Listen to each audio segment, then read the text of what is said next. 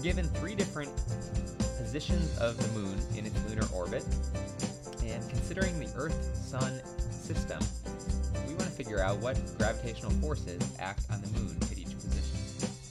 So in order to do this, we're going to start by drawing a free body diagram. So we'll draw a free body diagram of the moon since we're interested in the forces that act on it.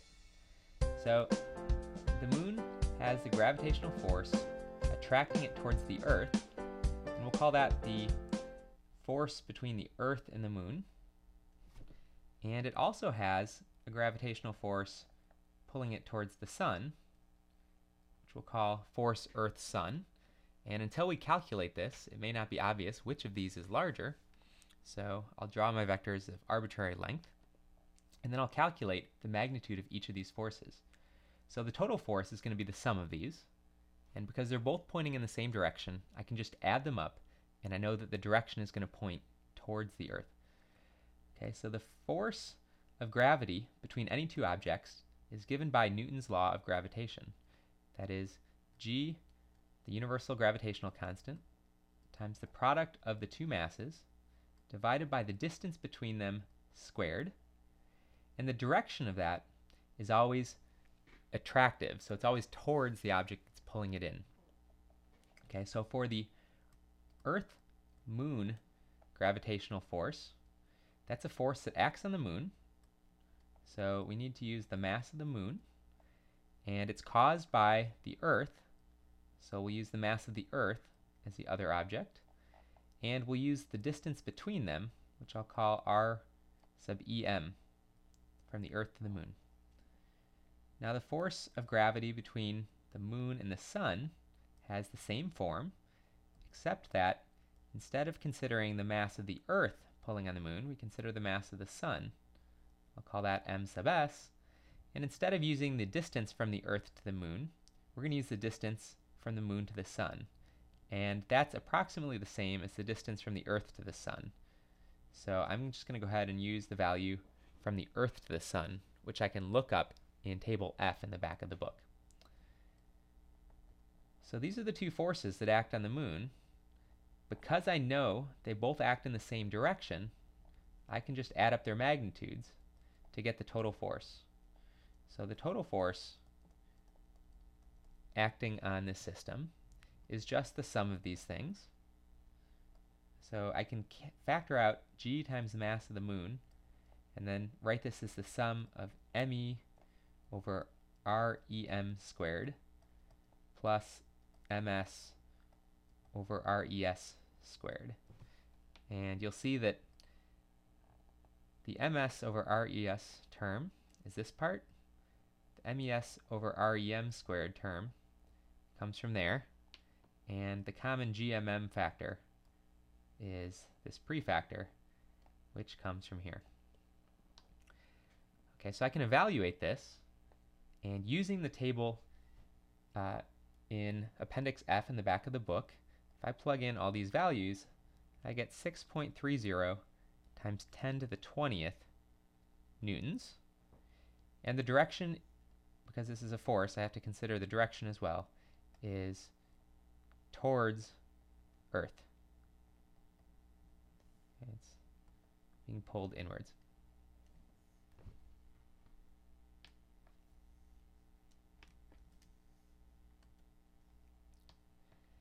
Next, in part B, I'm going to do the same thing, except the moon's at a different position. And the effect that that has is it changes the relative direction of the force exerted by the Earth and that of the sun. Now when I draw these arrows on this diagram, it looks like that angle might be something less than 90 degrees. But in fact, because this isn't drawn to scale, this distance between the sun and the Earth is much, much greater than the distance from the Earth to the moon. So in fact, it's so much greater that if I were to draw this to scale, the vector here that represents the force of the sun acting on the moon would basically be perpendicular to that of the Earth acting on the moon. So I'll use that fact. I'll use the fact that those are at 90 degrees when I do their vector sum. Okay, so again, I know what the force of the Earth acting on the Moon is. That's g times mass of the Earth times mass of the Moon divided by the distance between them squared. And I know what the magnitude of the force of the Sun acting on the Moon is. That's g times mass of the Sun, mass of the Moon, divided by the distance between them squared. And again, I'm going to use the distance from the Earth to the Sun instead of the distance from the Moon to the Sun, because they're approximately the same distance. And so if I know the magnitude of those two vectors, I can add them up vectorially. If I add up the force acting on the Moon from the Earth plus the force acting on the Moon from the Sun, I add up those vectors by aligning them tip to tail, and then I draw the hypotenuse of that triangle, and that's their vector sum. Okay, so I have to use the Pythagorean theorem to find out what that force is. So I'm going to call that the net force. So the net force is just the sum of the force from the Earth acting on the Moon and the force from the Sun acting on the Moon. And using the Pythagorean theorem, I get this expression. I evaluated each of these terms in part A. Okay, so whatever values I got, I can plug in to my expression for the net force. And when I do that, I get a magnitude of 4.77 times 10 to the 20th newtons.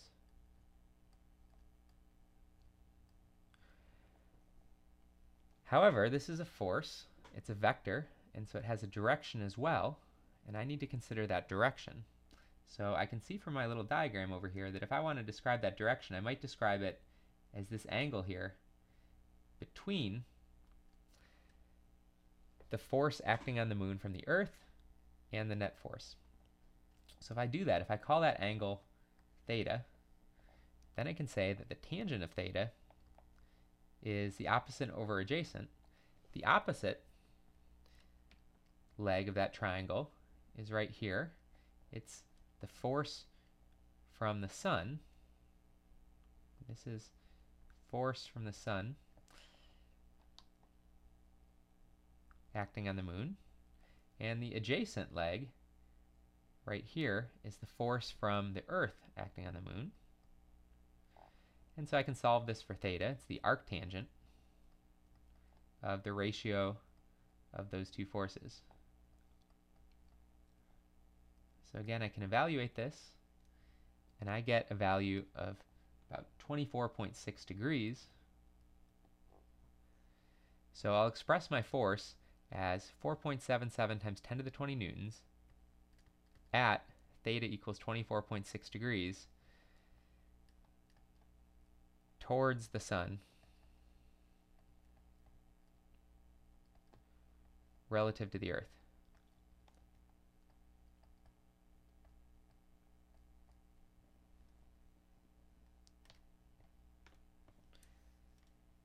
Finally, in part C, I'm going to consider the case where the Earth and the Moon, or the Moon is between the Earth and the Sun, I should say.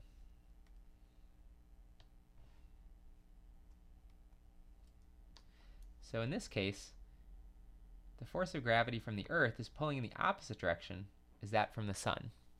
And I expect the force from the Earth to be greater because I know that the Moon is in orbit around the Earth, not falling in towards the Sun or orbiting the Sun primarily. Okay, so force from the Earth acting on the Moon pulls up, and the force from the Sun acting on the Moon pulls down. So I've already evaluated those forces. In part A, the total force, or the net force, is going to be towards the Earth, and it's going to be the magnitude of the force from the Earth minus the magnitude of the force from the Sun acting on the Moon. And so when I evaluate that, I get 2.37 times 10 to the 20 newtons, and that has a direction that's towards the Earth. So this is a vector, and I've expressed it as such